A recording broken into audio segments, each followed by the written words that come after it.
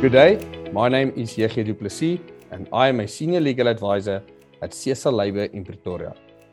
Good day, my name is Adrian Brits and I'm a Legal Advisor with Cesar Labor at Pretoria.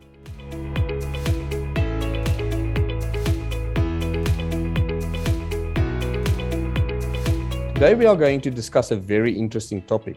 We get asked a lot by clients that they want to take disciplinary action against their employees, but they don't necessarily have evidence to do so. The question then to us is, can they still take disciplinary action? Yes, Jeche, this is a question that gets asked quite often, and the reason for it is that clients don't necessarily know what evidence can be used during a hearing and what the onus of proof is during a disciplinary hearing. Can you maybe give us an explanation, Jeche, of what the onus of proof will be during a disciplinary hearing? That's correct. Now, the onus of proof is who needs to prove the facts of the matter in the disciplinary hearing. Now, in a labor case, the onus of proof is with the employer to prove the matter on the balance of probabilities. Now, it's important that you differentiate this from a criminal matter where you need to prove beyond reasonable doubt. So what you need to prove to the chairperson is that your version is more probable than that of the employees. That means you only have to prove 50% plus 1.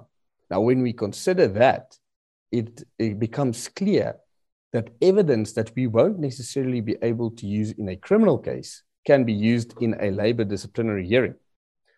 So the one we are going to focus on today is circumstantial evidence. Adrian, I think you can start us off by explaining what exactly circumstantial evidence is. So circumstantial evidence is evidence that can be used to draw an inference or a conclusion based on a series of events. Circumstantial evidence is often referred to as indirect evidence as opposed to direct evidence.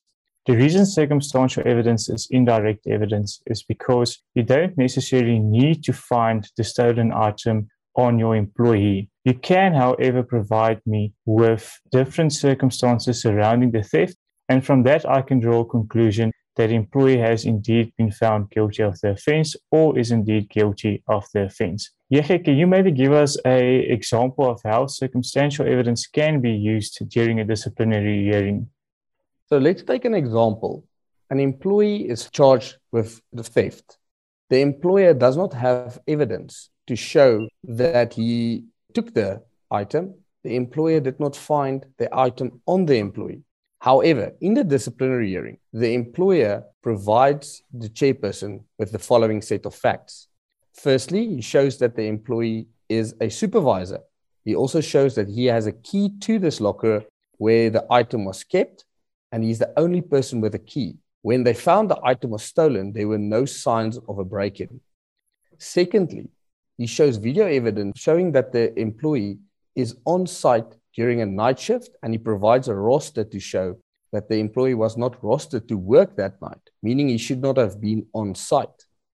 And lastly, he calls the security guard as a witness who testifies that he saw the employee carrying a big black bag to his car.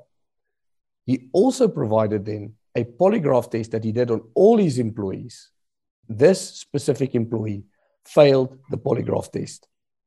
So from the facts that we have, we do not necessarily see the employee taking the item. The item has not been found on the employee.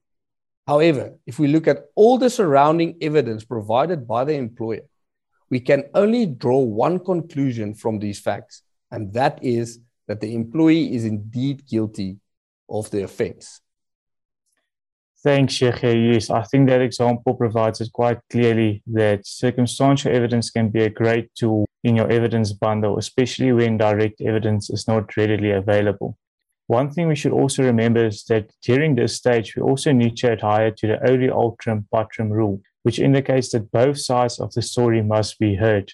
We can't just take into account the evidence that the employer has provided us with. We need to take into account all the evidence and we need to put it into the proverbial melting pot. From that, we'll take all the evidence, we'll consider all the evidence, and the only conclusion we should come to is that the employee has indeed been found guilty or is indeed guilty of the alleged offense. The Labour Court has previously stated that we do need to take into account the cumulative effect of all the evidence in front of us before making our decision.